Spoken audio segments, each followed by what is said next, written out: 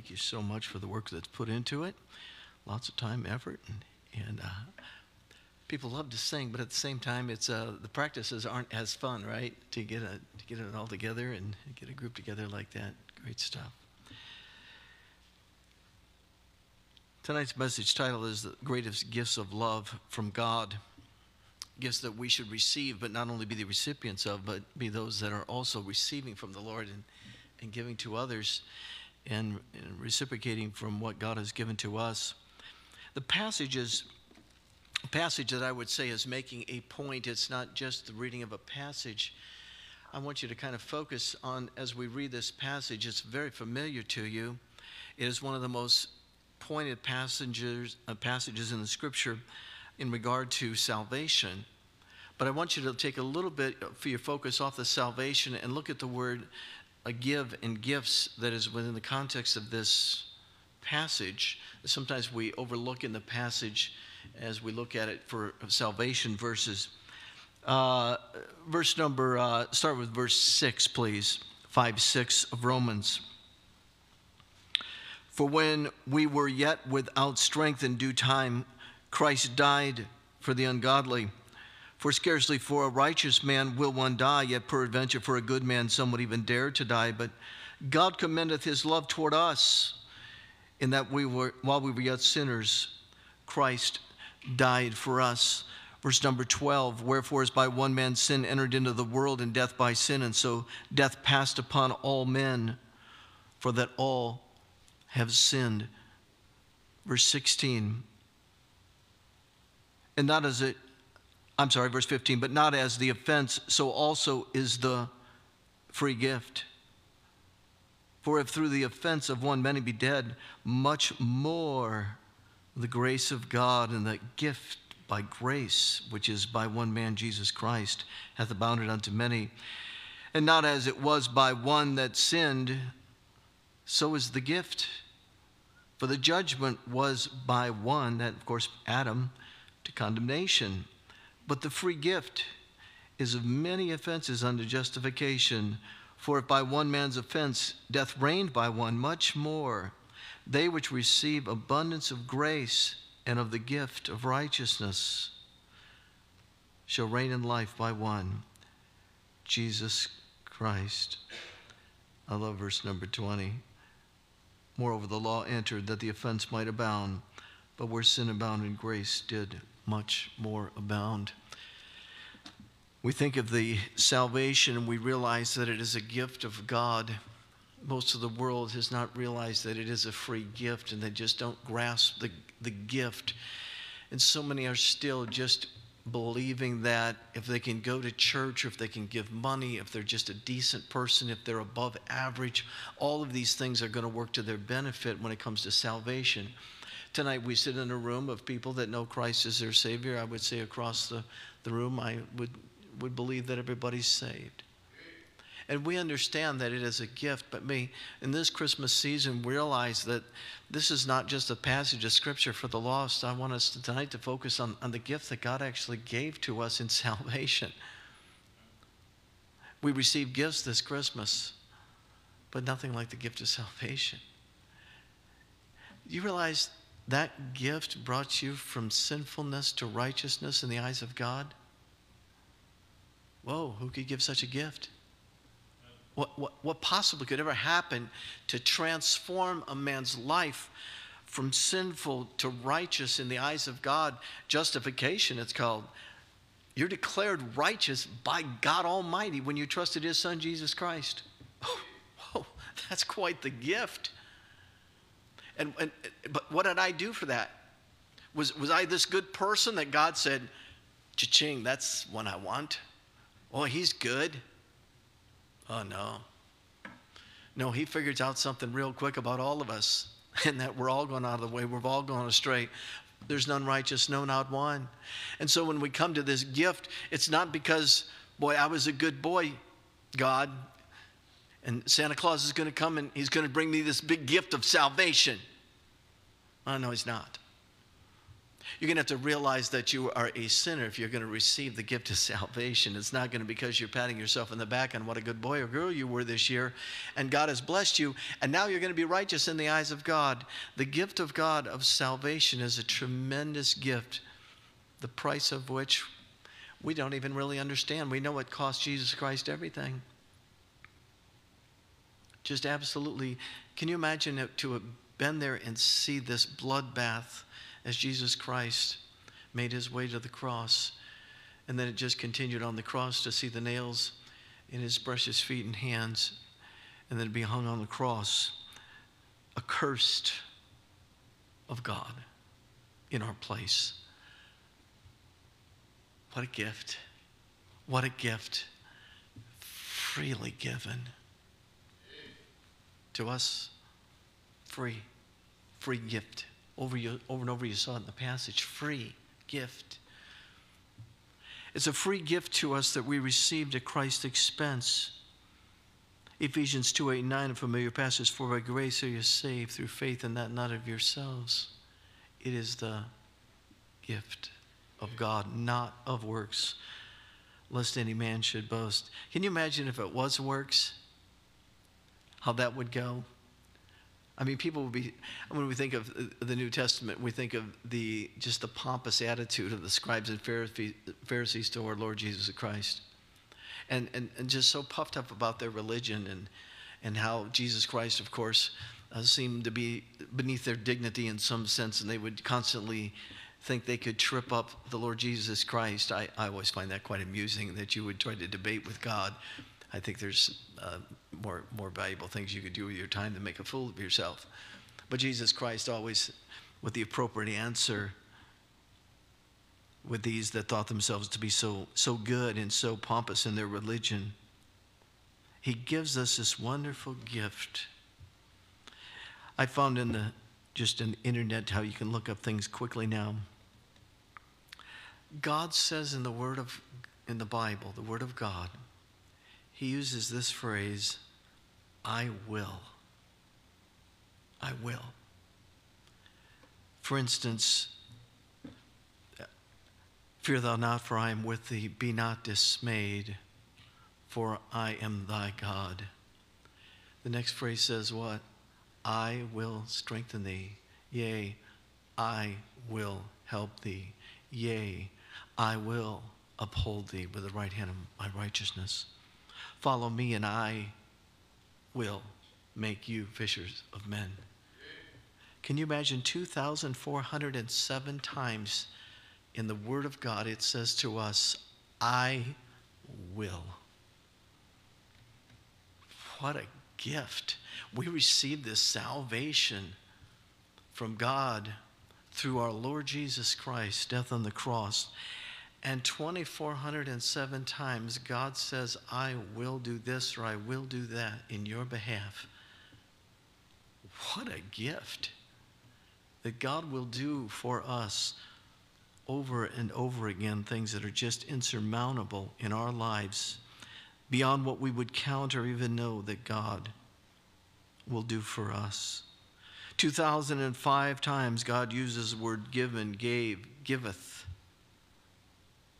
2,005 times where God is giving to us.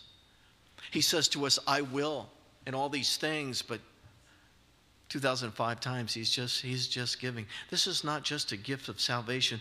This is an eternal gift that just keeps giving and giving and giving and giving and giving eternally. Wow. What a gift that gives all that and then never stops. I mean, Christmas Day ended. And the gifts that you're going to receive, you have received. Now, you use those gifts. Some of them you will.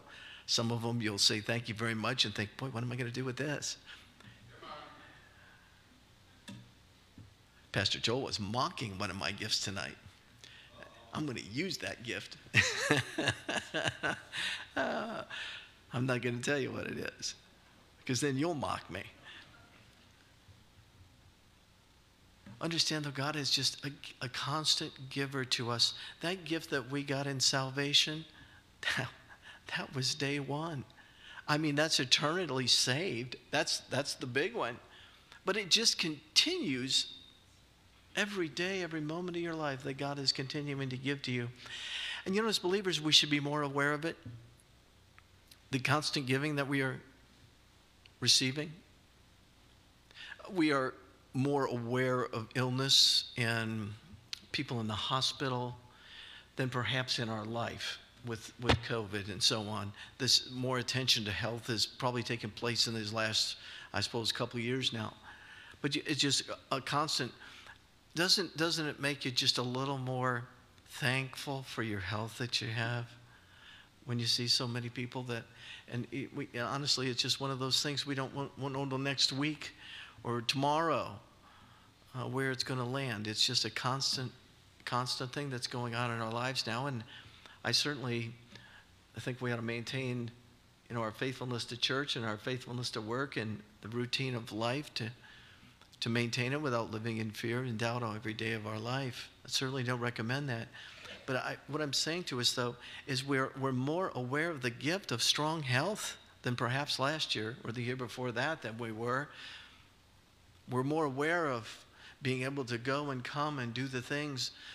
Our government's kind of brought our attention to mandates, and we're a little more thankful, a little more wary of the blessings that we have of freedom in our country. We look around the world and we don't see such a thing happening. Mandates are just almost an automatic. And yet we're born in this free country, and we certainly are blessed by what God has given us every day to be in this country, a great gift. The Bible says, "Come unto me, and I will give you rest. I give unto them eternal life, and they shall never perish." What a blessing. You'll never go to hell. You've been given eternal life. It's a gift that just continues to give throughout eternity. As followers of Jesus Christ, we likewise are to be givers. The season of giving is a bar. It's a season in some senses is over. But it's not a bar that is just about our children and our grandchildren and our immediate family. The bar of giving is much higher than that. As believers, we have received this gift of salvation. And little kids, we used to sing, and I'm sure we still sing this song, "This little light of mine, I'm going to let it shine. This little light of mine, I'm going to let it shine, let it shine, let it shine. Hide it under a bushel. No, I'm going to let it shine." What is it? We have been the recipient of an unspeakable gift that is unexplainable in its magnitude. But we do struggle, don't we, to give that gift to another, to tell another about the gift, to lead somebody to Christ. As our Lord was a constant and continues to be a constant source of giving to us literally every breathing moment of our life, a constant giver. But the gift that he speaks of in Romans is the gift that makes the difference. The gift of salvation that brings to us eternal life.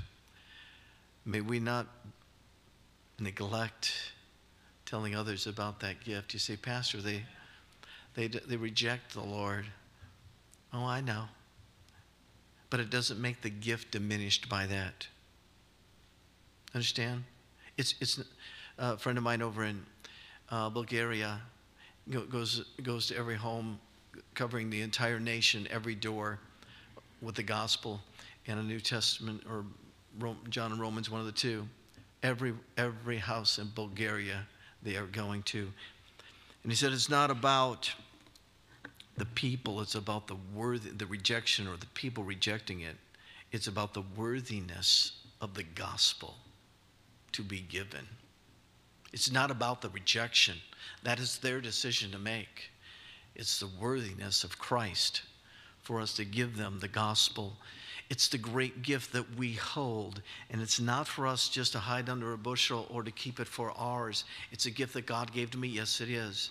But it's a gift that he has expectation that we won't just hang on to it, but that this gift that just gives to us every day and throughout eternity, that we will share that gift with those that we love and those that are around us and those that we cross paths with.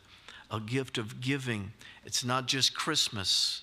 It is a year-round gift that we should be sharing with others that has no limitations of how many can be saved. For whosoever shall call upon the name of the Lord shall be saved. All can receive such a gift as this. The gift of love is something else that we should be giving. For God so loved the world. For God so loved. Of course, we know John 3:16 that he gave his only begotten Son, and you know it by heart. But God loved us so much. We're clear in this doctrine. We know it. It's not new to us. John 13:34 and 35. A new commandment I give unto you, that ye love one another, as I have loved you, that ye also love one another. By this shall all men know that ye are my disciples, if ye have love one to another.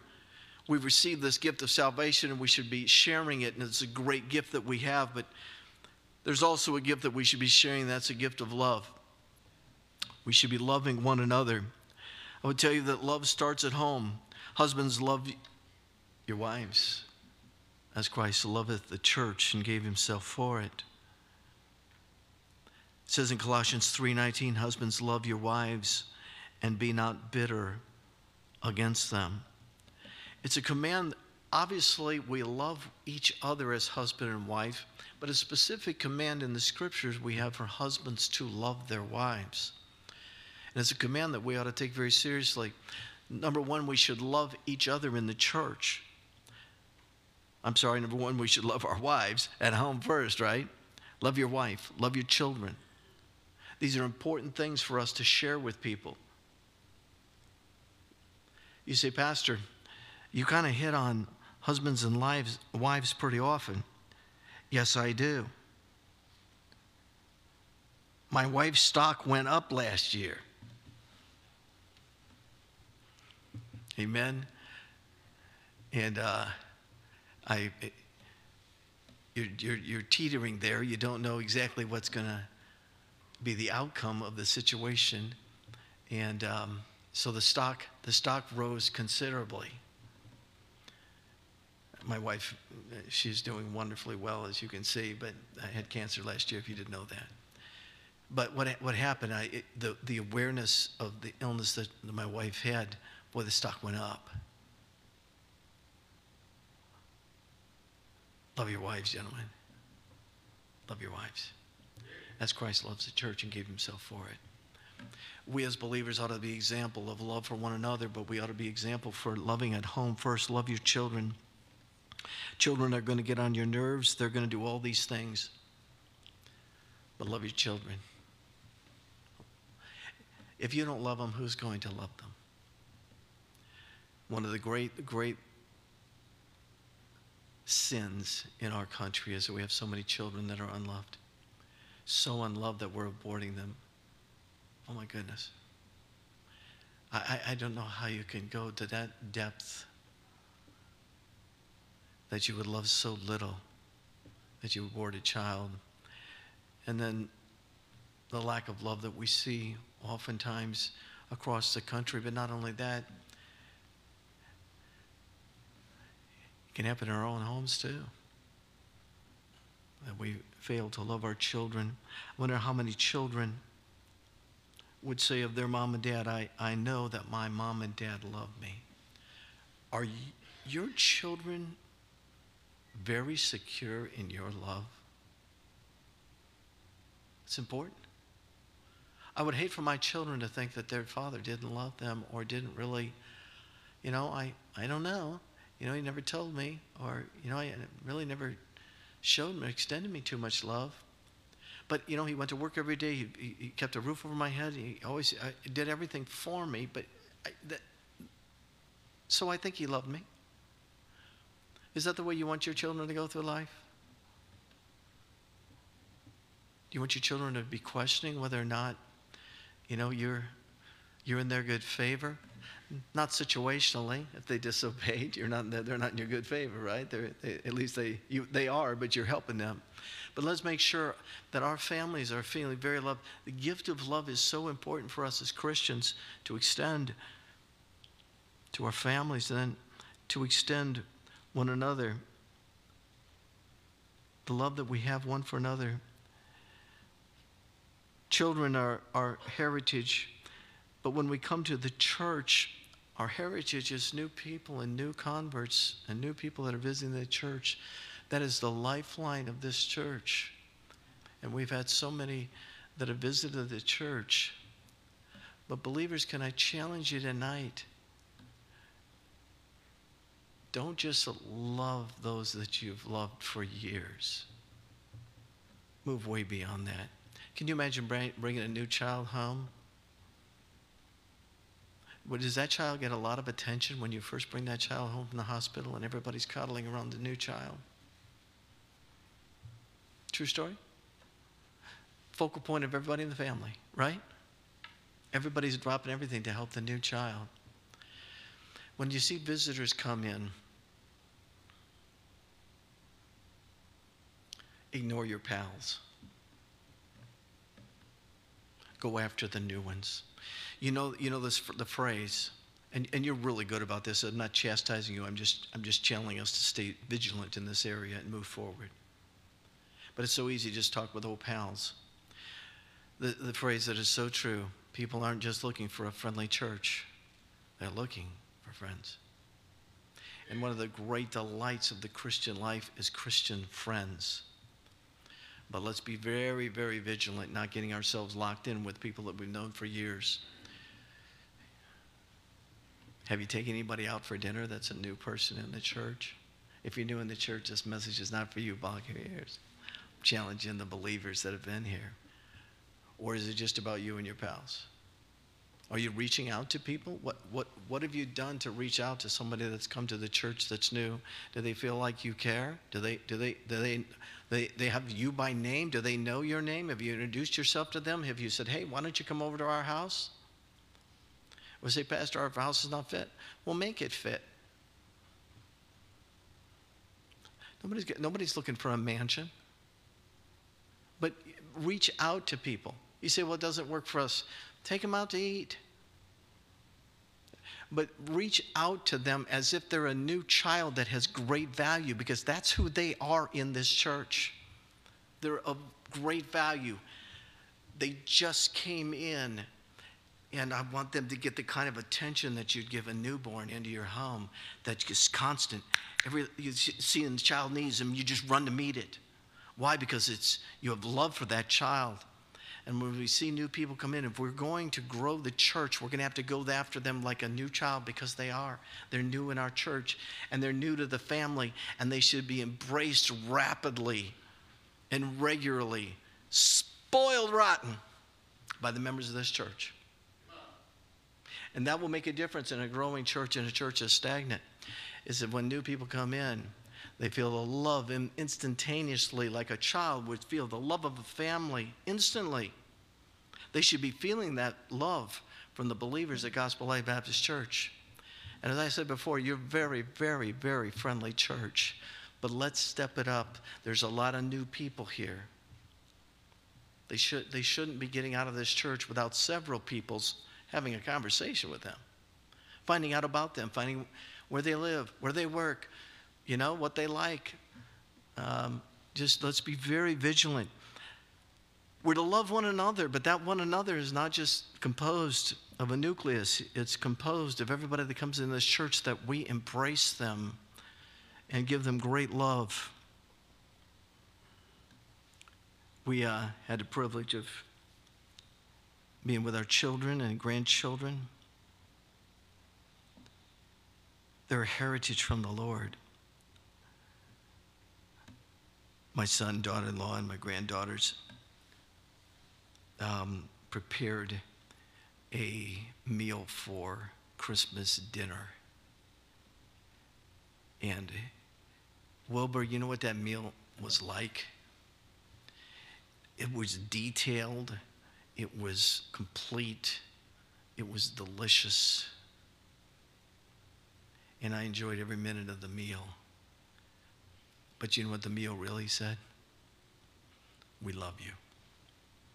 We have prepared a feast because you were coming, and our family was coming, and the effort and the expense and all the details that went into a meal. The next day we went to my oldest son's home, and again they prepared, we had breakfast, and oh my goodness, I'm not a big bacon person, but I'm becoming a big bacon person. Man, that bacon was good. I'm thinking, what's happened to me? I didn't care for bacon, but these guys got me eating bacon on Saturdays, and man, I like, wow, that was good. Man, we had waffles, and oh my goodness, if it's a breakfast food, it was out there. Eggs, and I mean, it was just there. What did it say? Grandma and Grandpa, we love you. We want to give you the best of everything that we can do to make you welcome and to have you here for our Christmas celebration.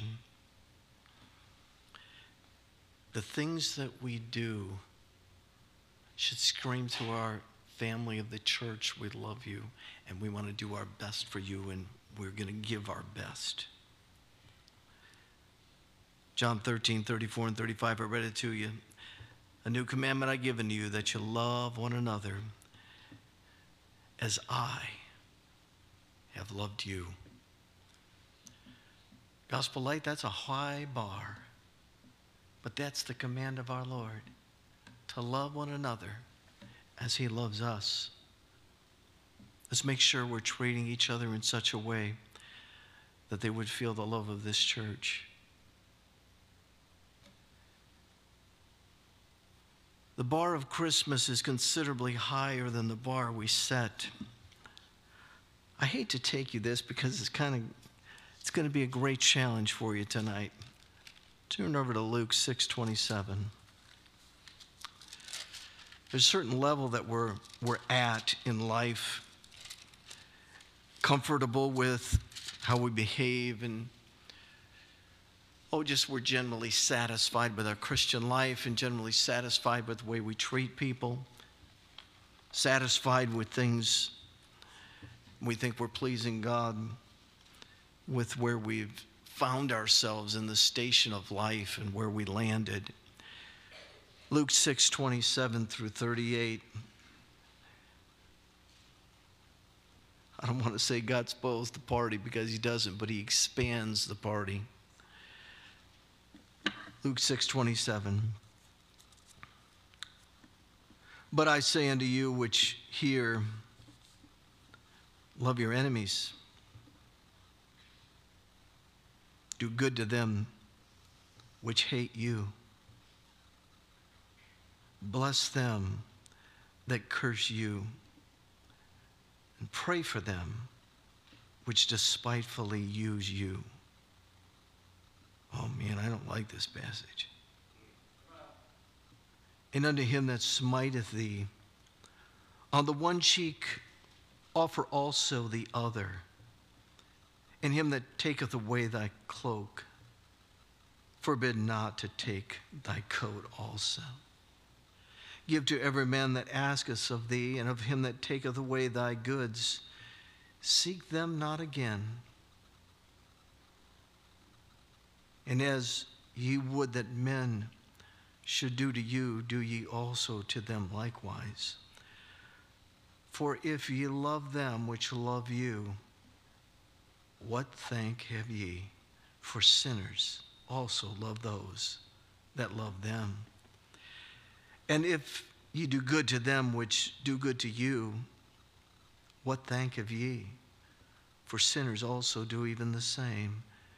And if ye lend to them of whom ye hope to receive, what thank have ye? For sinners also lend to sinners to receive as much again. But love your enemies, and do good, and lend, hoping for nothing again, and your reward shall be great, and ye shall be the children of the highest. Are we children of the highest? It's not because of our works, but I believe what he's saying here is this: the behavior that will become you as a child of God. You'll be the children of the highest. You're representing God. When this list, not the list of our church family, our kids, our grandkids, our pals, all these things, this list here takes us to a different place. It's not Merry Christmas for all those around me. It's for those that despitefully use me.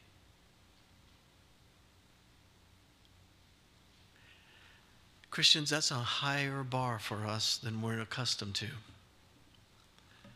We're not going to make that entire bar.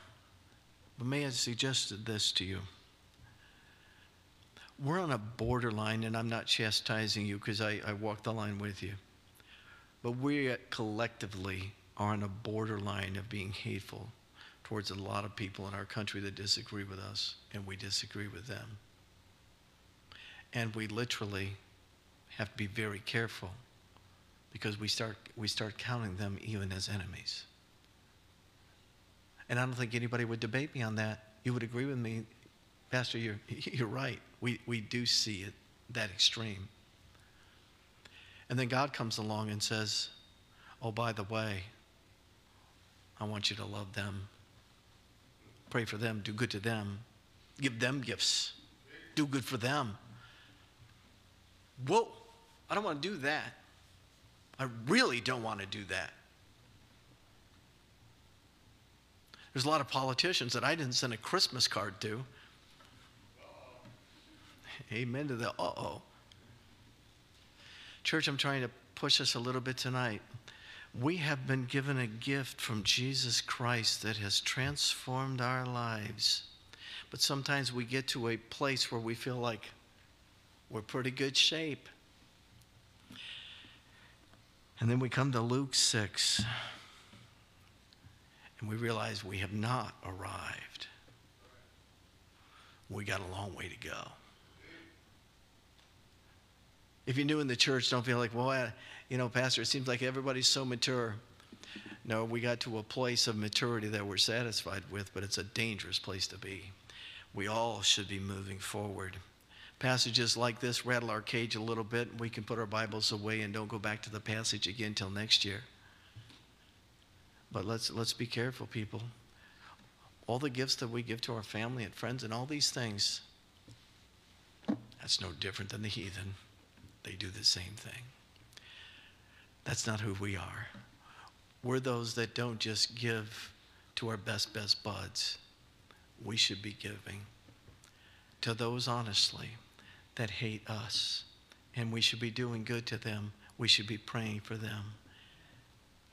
And it wouldn't hurt to send them a Christmas card and let them know it. Even if you disagree with them violently. I don't mean physical violence, but attitude. You just violently disagree with them. But can we love those that we really would choose to despise? That's where the rubber meets the road for a Christian. Not that we love each other. That's important. We're supposed to. We're commanded to. But honestly, in this church, that comes very easy for me. This is a wonderful group of folks. But let's push it out. Let's push it out within the context of the church. When you see folks come in and make an instantaneous judgment whether they're going to fit into your friend circle or not, can you just blow that thought up and just reach out and love people and bring them in? That's the marker. It's not just how much we love one another within the context of our core, but it's that core grows and expands, and that will happen by the love we have for those that are coming in and bringing them in and loving them as we love one another. Some of you folks have known each other for decades. I'm relatively new here. But just a loving church. But we need to reach out way farther to those that are coming in. And you say, well, Pastor, I don't think I got a lot in common with them. Find something common. Make something common. Heavenly Father, The Bible always convicts us. And thank you for it, because we get to a point where we feel pretty good about ourselves. And then, Father, we come to the realization that the bar is much higher than we decided it to be. The bar is the Word of God. And Father, we fall very short of your Word. Thank you for it, that you keep pushing us in the Christian life to grow and not be stagnant, not be just looking for an easy chair at the church, but a group of people that are constantly seeking to reach out and grow, giving the gospel to people, seeing them come to church, and Father, seeing them grow in the faith and become part of a church family that is very, very loving and kind. But Father, let's reach out more than we ever have before. So many people are in a lonely world looking for love. And Father, this is the right place to find it. May we make sure they feel it and receive it. Let's all stand together, every head bowed, every eye closed.